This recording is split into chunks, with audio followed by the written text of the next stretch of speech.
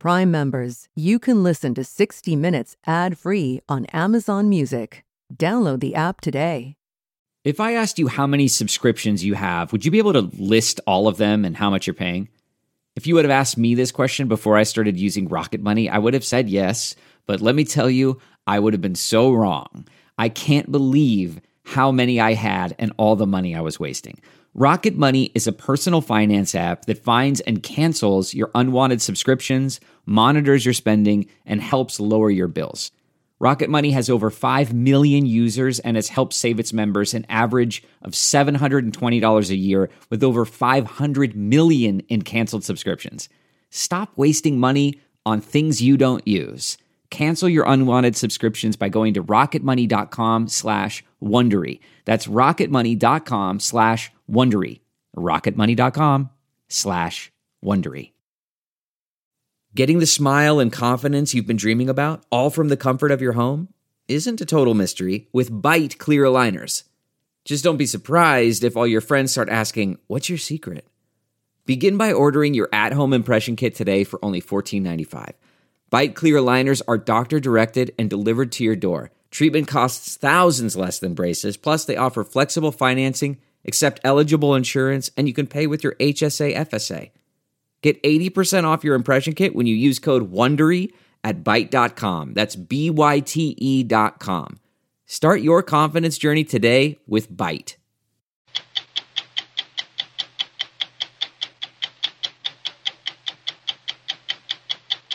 It's an industry-wide conspiracy, and I think it answers one of the biggest questions all of us are asking, which is, why are prescription drugs so expensive? And I think we know why now, because the prices of generic drugs are fixed and there's a widespread conspiracy to rig the market. How many drugs are we talking about? Hundreds of drugs. What kinds of drugs? Every kind of drug that touches our everyday lives. Angel Wendt lives in a town of 500. She's a teacher and a mother of 4. 9 years ago, her brother was killed by a drunk driver, and it changed her life in ways she never could have imagined. I was a monster. It was terrible. I can honestly say that now looking back at that time of my life, I was a terrible mother. I was a terrible teacher. I was really just an uninspiring person because I felt I had the right to be. Until she met her brother's killer. What happened? That's our story tonight. Mark Bradford is widely considered one of the most important and influential artists in America today. His abstract canvases, which often deal with complex social and political issues, hang in major museums around the world. That's all right. That is all right. It's like an archaeological dig. It is like an archaeological dig. It's like history. I'm creating my own archaeological or psychological digs. Sometimes when I'm digging on my own painting, I'm asking myself, well, exactly what are you digging for? Where do you want to go, child? I'm Steve Croft. I'm Leslie Stahl. I'm Scott Pelley. I'm Anderson Cooper. I'm Bill Whitaker. Those stories tonight on 60 Minutes.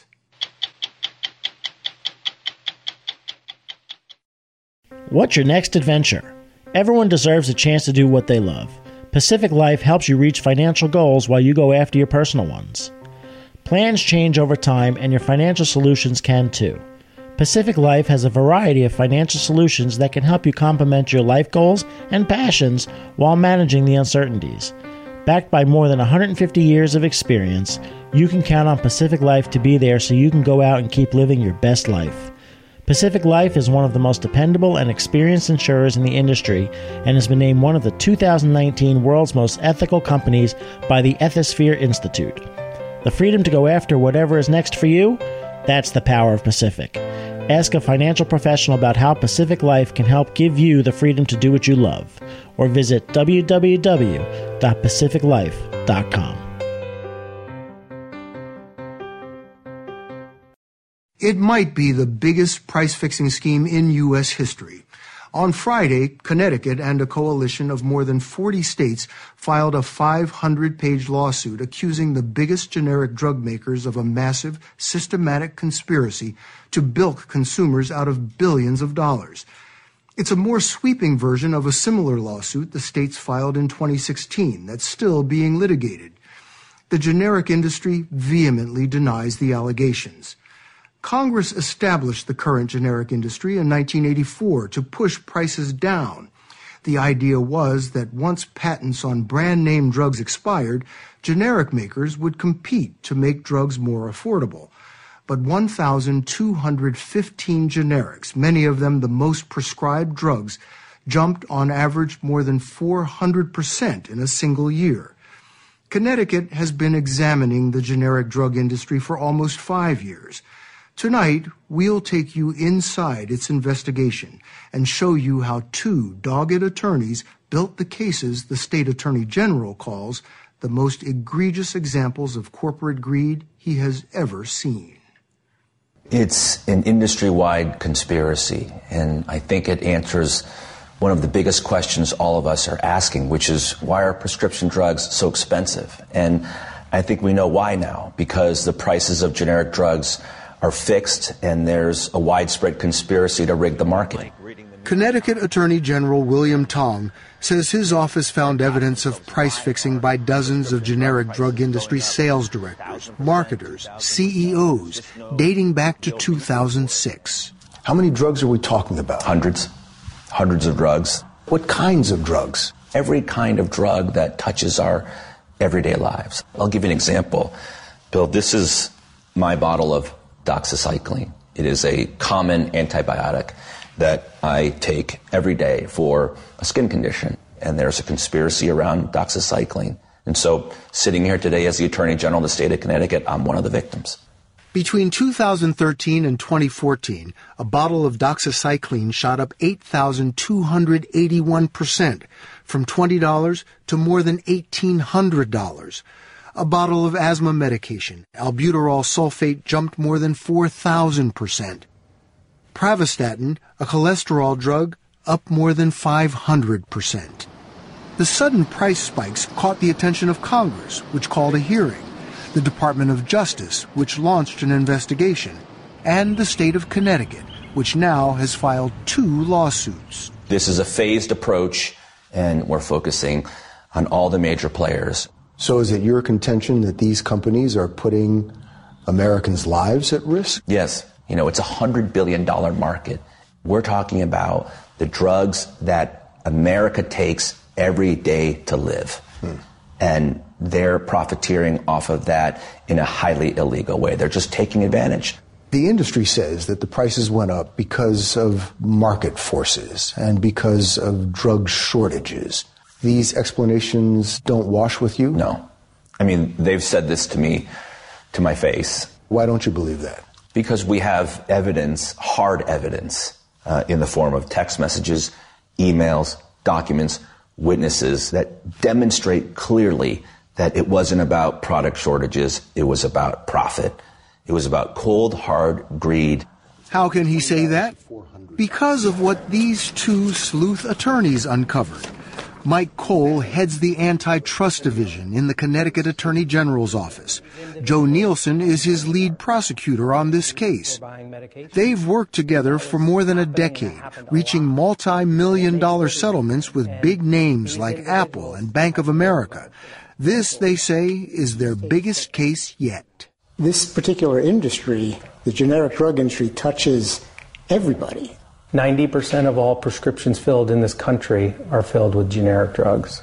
In the summer of 2014, Cole and Nielsen spotted a newspaper article about a sharp rise in the price of a decades-old generic heart medication called digoxin. So you read the article and something just didn't smell right. I guess you could say you get a little bit of a sixth sense after you do this type of work for a long period of time, which we both have.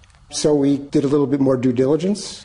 And we sent out 3 subpoenas. What did you think you would find? We were looking for communications amongst competitors.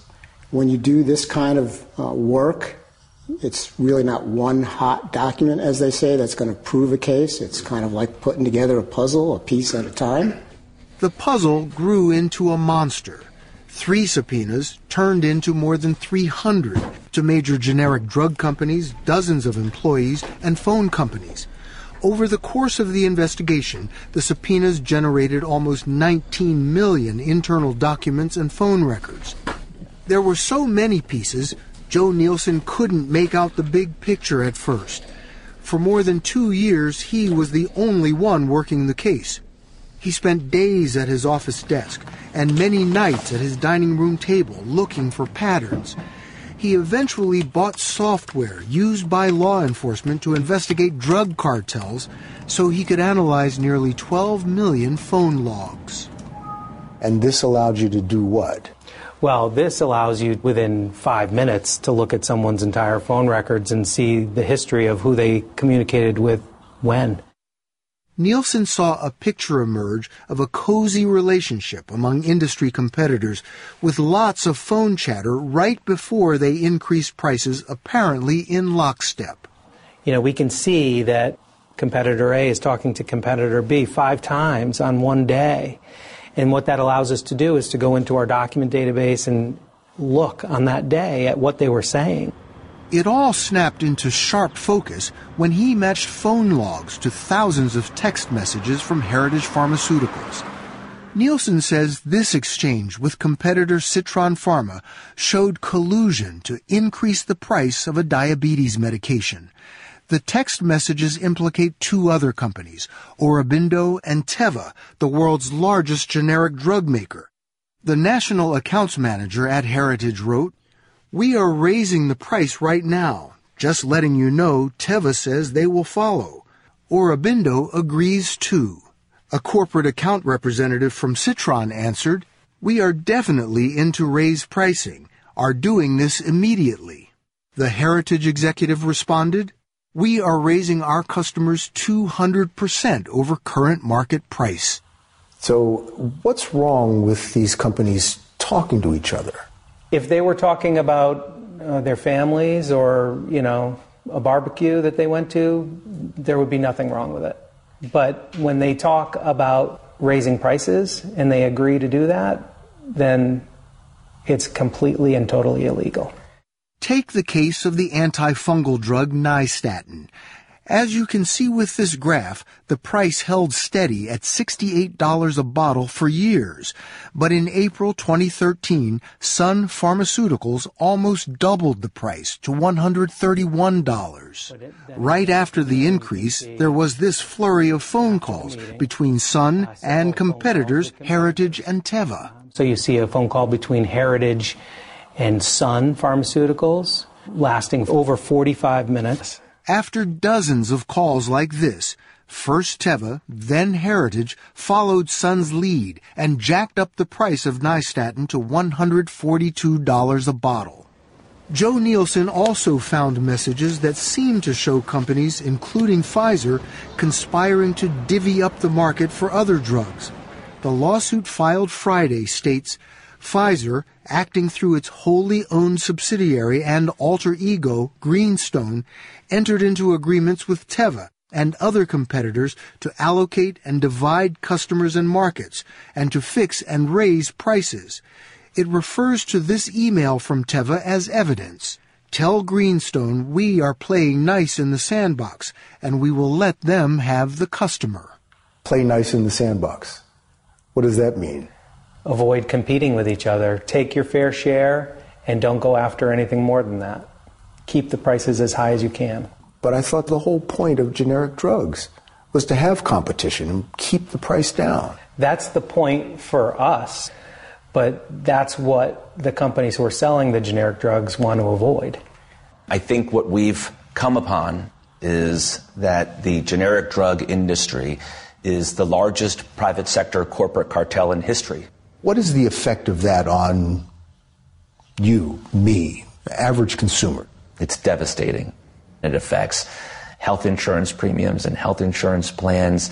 It impacts Medicare and Medicaid, and it is a chain reaction that drives up the price of American healthcare to unnatural heights. We reached out to the companies mentioned in our report for comment. Pfizer, which advertises on this broadcast, denies any wrongdoing and says it has cooperated with the Connecticut Attorney General. It says its subsidiary, Greenstone, intends to vigorously fight the claims. Sun issued this statement. Sun Pharma is committed to the highest level of ethics and integrity. We believe the allegations made in these lawsuits are without merit, and we will continue to vigorously defend against them. In court filings, Sun and other drug makers have argued there is no proof of an overarching conspiracy. The industry trade group told us generic prices declined 3 straight years from 2016. There has been some leveling off, but I don't think that means that the conspiracy has ended. They're still unnaturally high. What we haven't seen is if they stopped colluding, you would expect prices to go down dramatically. You would expect competition to ensue, and one competitor would go after another, and they'd start undercutting each other in price. That hasn't happened. Are you seeing patients today? I am. Dr. Tom Plora is feeling the impact of rising generic drug prices. He runs a clinic that serves 14,000 people in rural southern Illinois. This is a federally designated healthcare shortage area, which is a bureaucratic way of saying there aren't enough doctors around here. Ready? Yep. 3/4 of the patients at his clinic are on Medicare or Medicaid. Both government programs set limits on reimbursements for drugs. The rising generic prices have created a medical emergency for him. Since the government won't cover the increased costs, his patients or his clinic must. We've been able to keep the doors open, but it's getting harder and harder, and with these tremendous spikes, it's a problem. The impact of the rising prices is so great that it might put you out of business? No question about it. We've had that discussion right here in this building. He worries his patients will suffer. So Dr. Plora has joined unions, pharmacies, school employees, and other plaintiffs that have filed dozens of class action lawsuits in the wake of Connecticut's investigation, all accusing generic drug makers of fixing prices. That's a big fight for a small clinic in rural Illinois to pick. I think somebody has to raise their hand. Somebody has to say, it's wrong what's going on. You can't put people in a position where they're forced to either pay their rent or buy food and forego their medication. And that's what's happening all over the United States. As an attorney general, I look at that and I say, how can they do that? And I think what we've concluded is they know it's illegal. And it's not that they're too big to fail. It's that they're just too big to care. That sounds harsh. Too big to care. That's the only conclusion I think anyone can draw when they see this evidence. And so then you start wondering, why would they do this? Because there's just too much money to be made. Connecticut Attorney General Tong told us he and the other state attorneys general are continuing to investigate the generic drug industry and plan to file more lawsuits. This conspiracy has caused billions and billions of dollars in damages to the people of Connecticut and states across the country.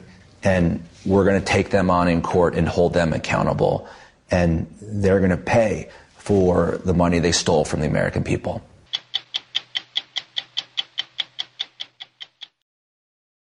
When we heard about the Restorative Justice Project, it was hard to believe, and we certainly didn't understand it. The program at the University of Wisconsin Law School introduces victims of violence to the convicts who committed the crime. Our first reaction was, who would want to do that, and to what end? It was only after we met these families and the convicts that we could see what a life-changing experience could come from the most unlikely of meetings. I could not tell you another name of a person that I resented so much. And I felt like the only emotion that this man deserved is hate. Angel Wendt lives in a town of 500. She's a teacher and a mother of 4. 9 years ago, her brother Michael was killed, and she focused her hate on drunk driver Lee Namtevet. This wasn't the first time you've been driving drunk. Unfortunately, no, it wasn't. I had 3 prior OWIs on my record. Those were just the times you got caught? That's correct. Namtevet pleaded guilty to homicide in 2011. Angel Went made it her job to present the judge with witnesses and all the incriminating evidence she could find to encourage the longest sentence. Namtevet got 10 years, but Went had been sentenced to life, a life of vengeance. I was a monster. It was terrible. I can honestly say that now looking back at that time of my life, I was a terrible mother. I was a terrible teacher. I was really just an uninspiring person, and that's not what I wanted to be. Why were you all of those things? Because I felt I had the right to be.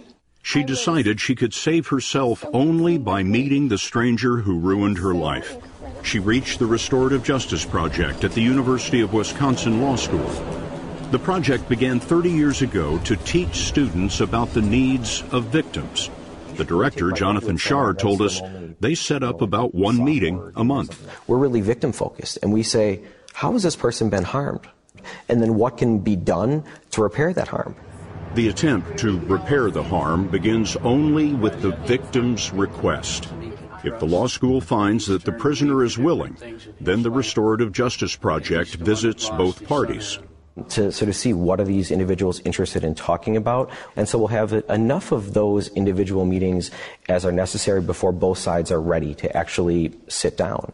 And quite often that can take several months up to a year or sometimes longer before we get to that space. Part of that year is spent shuttling written questions and answers between the victim and the criminal. When Lee Namtevet received the request from the law school, he had a question. How can I do this? It'd be just best not to do it. Not to, this happened, I'm doing my time. Let's not ever talk. Let's not ever talk about it. Let's not ever meet. I can just move away. I can hide.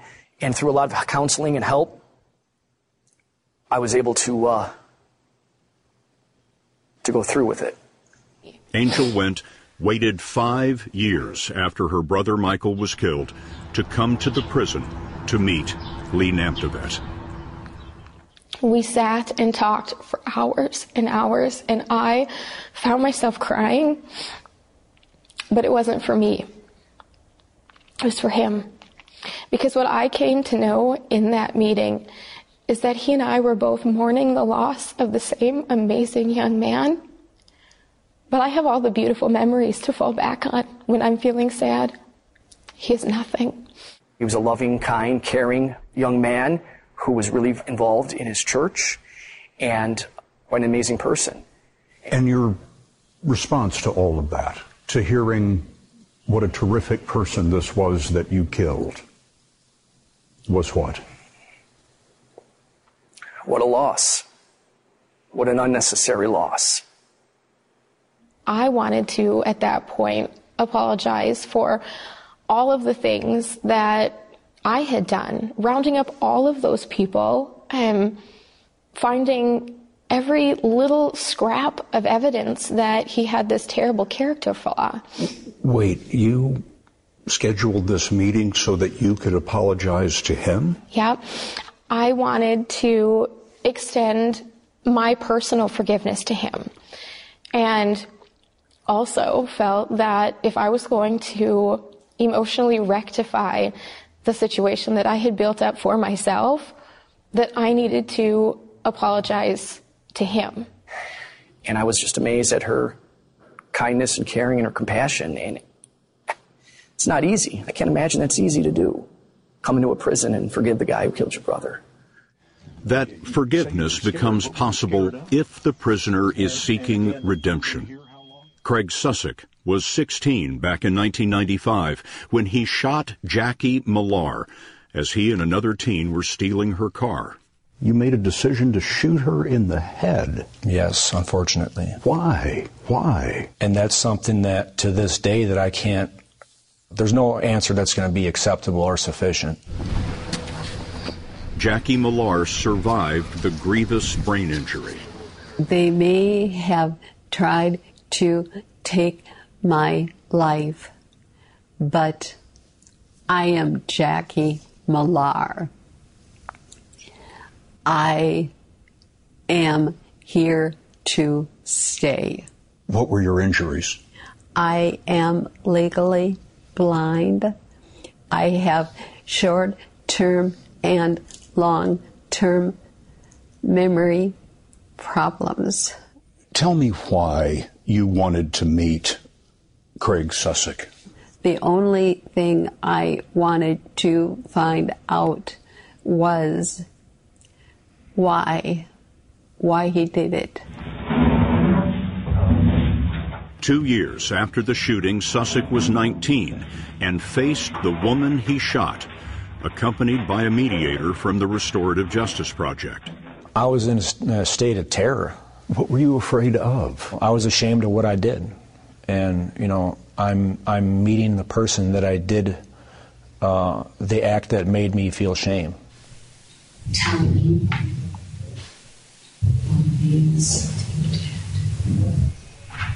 Just grab the gun.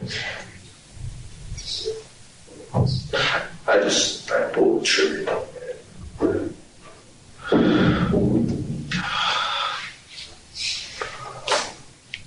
I'm very proud that you told me. Yeah. No, I'm really sorry for everything I've done. The meeting went on for 2 hours as she described her suffering. But the woman who had lost so much had something left to give.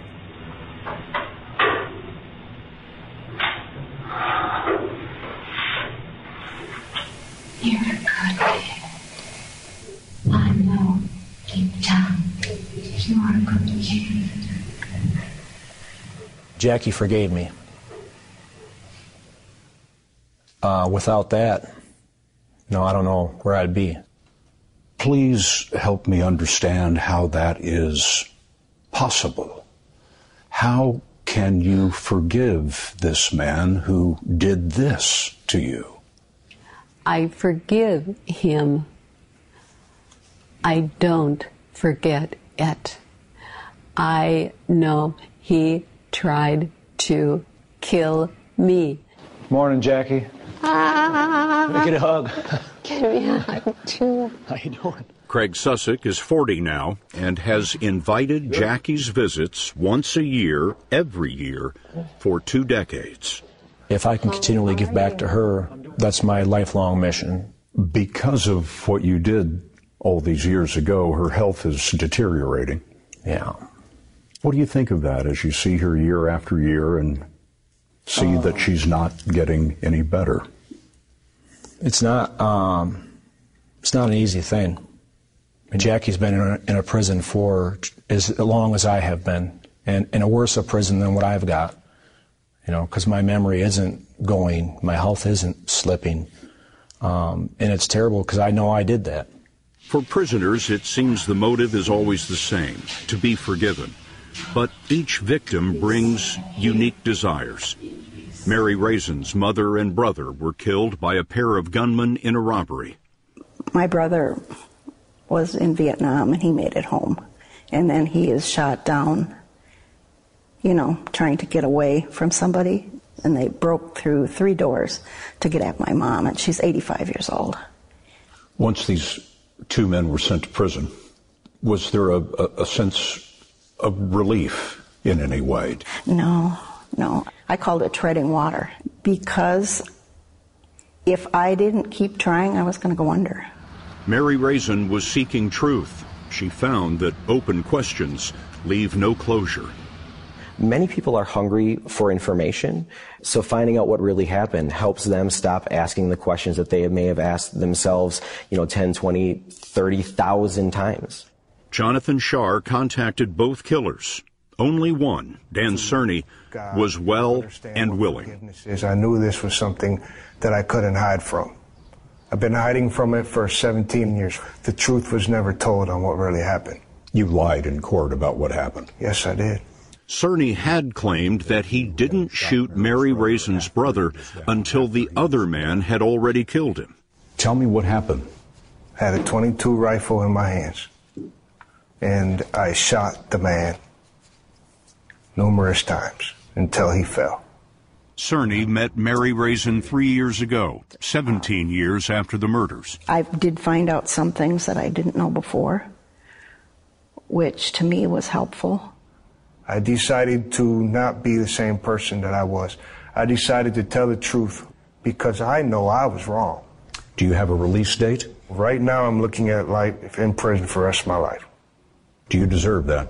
Yes. I accepted it, but no matter where I'm at or what I'm doing, I'm going to change my life for the better. He may never leave these walls, but he has been released. Released by the only person who ever held that power. Angel Wendt was locked in a prison of her own making until an inmate handed her the keys. Imagine for me if this program did not exist and you had never met this man. How would you be different today? I can't imagine what life would even be like. I look at those who still hold on to this situation and are still very bitter and unforgiving. It breaks my heart to think that they are letting this situation define who they are.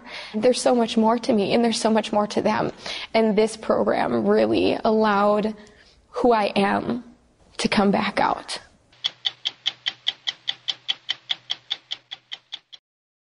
Mark Bradford is widely considered one of the most important and influential artists in America today. His abstract canvases, which often deal with complex social and political issues, hang in major museums around the world and on the walls of big collectors and some small ones like me.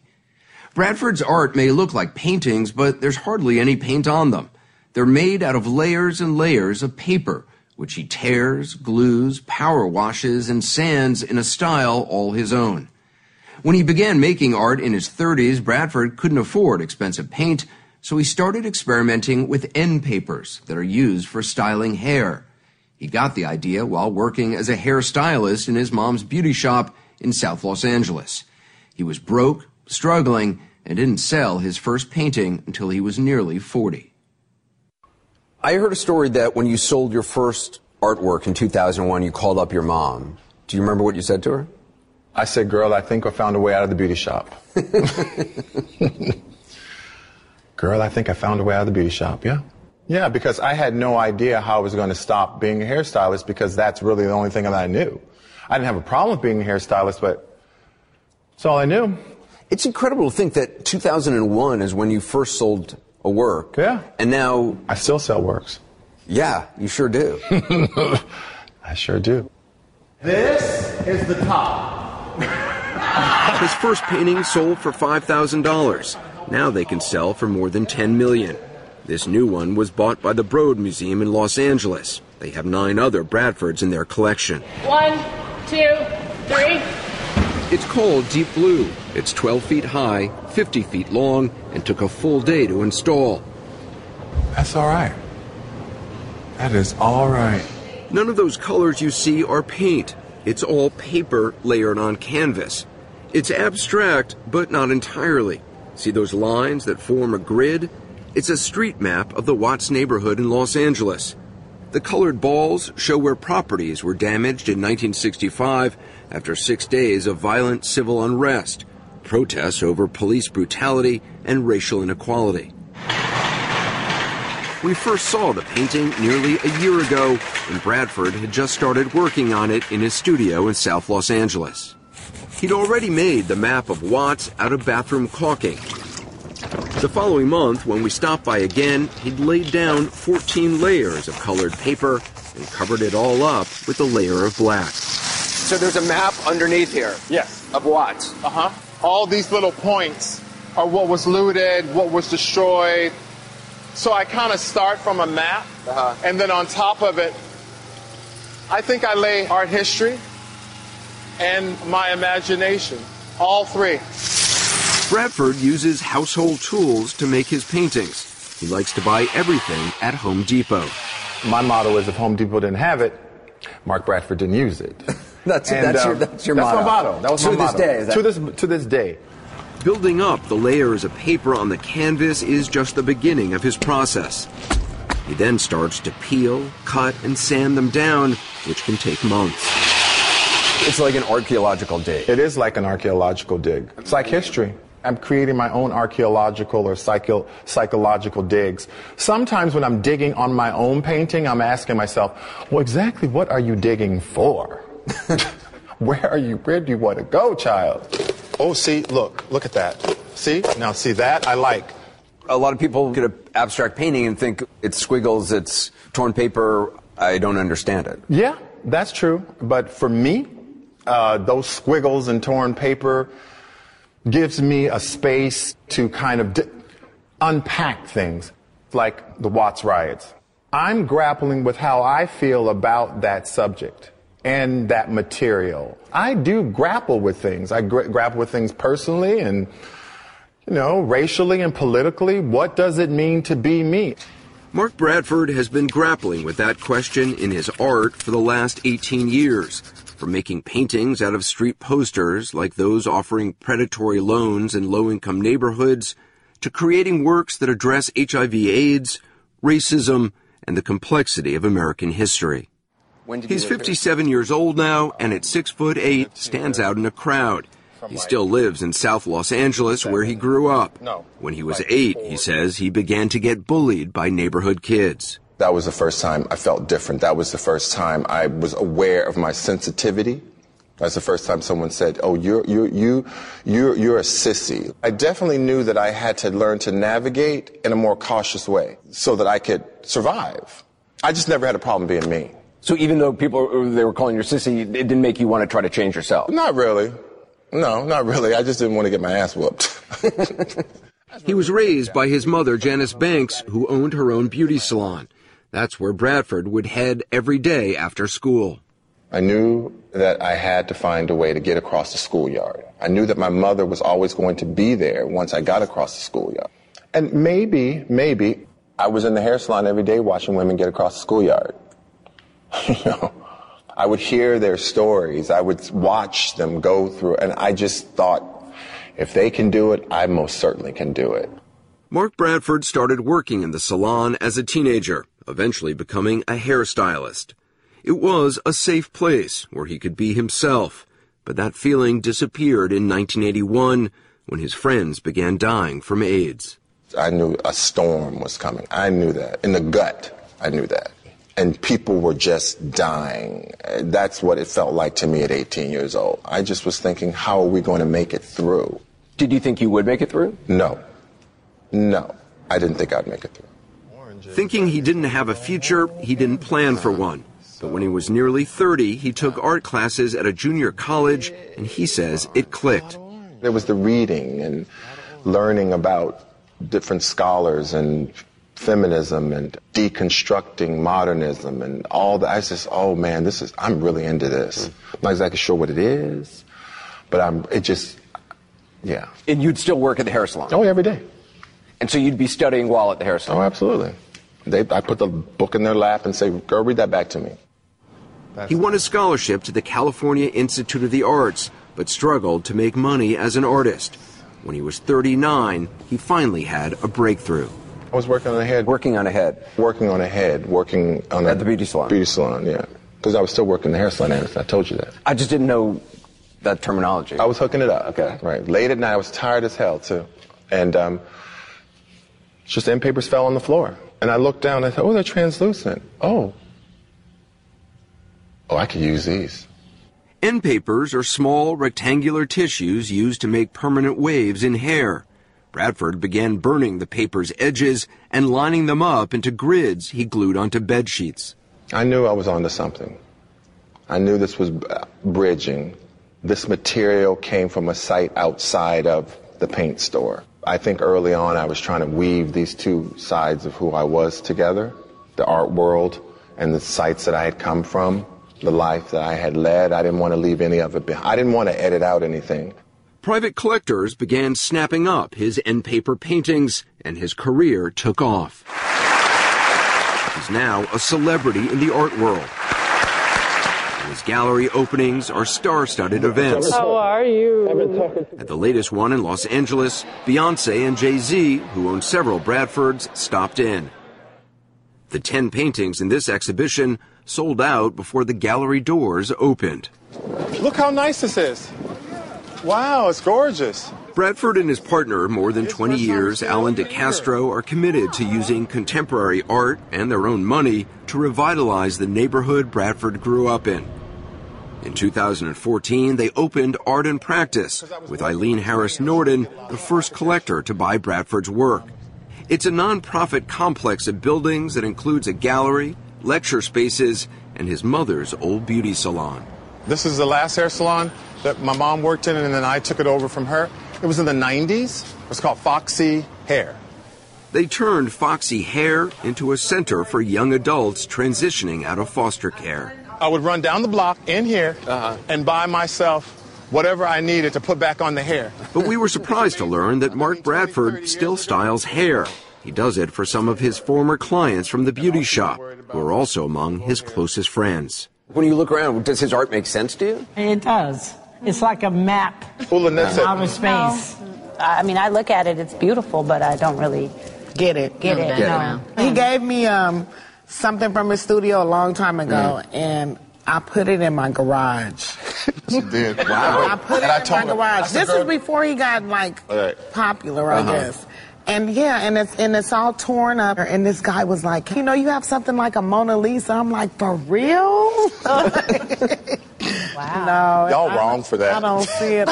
You don't see it? I don't. But I like how you give a little insight of like what's going on in our community. I know that much about your art. So that much I really like. Bradford's latest work continues to focus on difficult and controversial issues. This painting, which is prominently displayed in the Los Angeles County Museum of Art, is called 150 Portrait Tone and was made in response to the 2016 fatal police shooting of Philando Castile during a traffic stop in Minnesota. He was trying to get out his ID and his wallet out his pocket, and he let the officer know. Castile's girlfriend, Diamond Reynolds, live-streamed the incident. Bradford was so haunted by her words, he made them into this painting. Please don't tell me this, Lord. Please, Jesus, don't tell me that he's gone. It's really the conversation that his girlfriend is having. With multiple people, which I was fascinated by. Why were you fascinated by it? How composed she was. She was having a conversation with her daughter in the back seat, with Philando, who was passing away, with God, with us, Facebook, and with the policeman, all simultaneously. It was visual and textual and heartbreaking and heroic and strong all at the same time. In another major new work, Bradford turned his gaze to the Civil War. It's called Pickett's Charge, and it's a reimagining of a pivotal Union victory at the Battle of Gettysburg. It was commissioned by the Smithsonian's Hirshhorn Museum in Washington, D.C. Bradford used as his starting point blown-up photos of a 19th century panoramic painting of Pickett's Charge, a painting which offers a romanticized view of the Confederacy. He then added layers of paper and cords over it, then carefully gouged, shredded, and ripped it apart. They almost feel like lacerations, almost scarring. That's what those feel like. And a little bit like bullet wounds, like you're really punctures. It's a 360-degree painting that raises many questions in Bradford's mind, particularly about how we look at history. It's looking at it through a different lens. Yes, that's the feeling that I wanted you to have, that history was laying on top of it, gouging into it, erasing it, bits of it showing. It's kind of me revising it. So is this a more accurate representation of history? I don't really believe history's ever fully accurate. It's acknowledging that. It's acknowledging the gaps. Right. The things we don't know. So many people have come to see Pickett's Charge, the Hirshhorn has extended the exhibition for 3 more years. Bradford is already working on new paintings for shows in China, London, and New York. Do you worry about the vagaries of the art world? What is popular today, 20 years from now? Oh, no. No. I wouldn't have, no. I have never... I mean, art has value because people believe it has value. I think art has value because it has value. I'm not going to wait for somebody else to tell me my work has value. I certainly wasn't going to wait on people to tell me I had value. I'd probably still be waiting. It has value because I think it has value. And then if other people get on the value, Mark Bradford value train, great. I'm Leslie Stahl. We'll be back next week with another edition of 60 Minutes. If you like 60 Minutes, you can listen early and ad-free right now by joining Wondery Plus in the Wondery app or on Apple Podcasts. Prime members can listen ad-free on Amazon Music.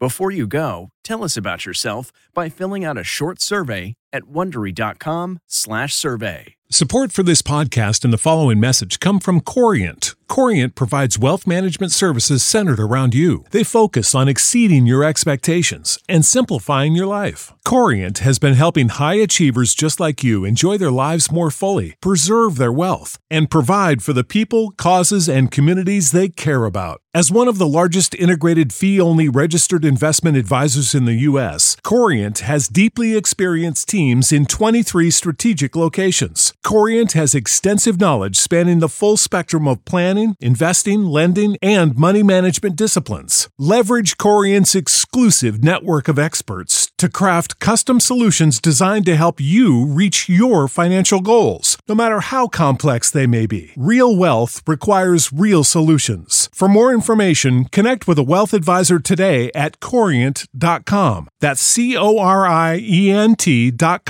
Corient.com.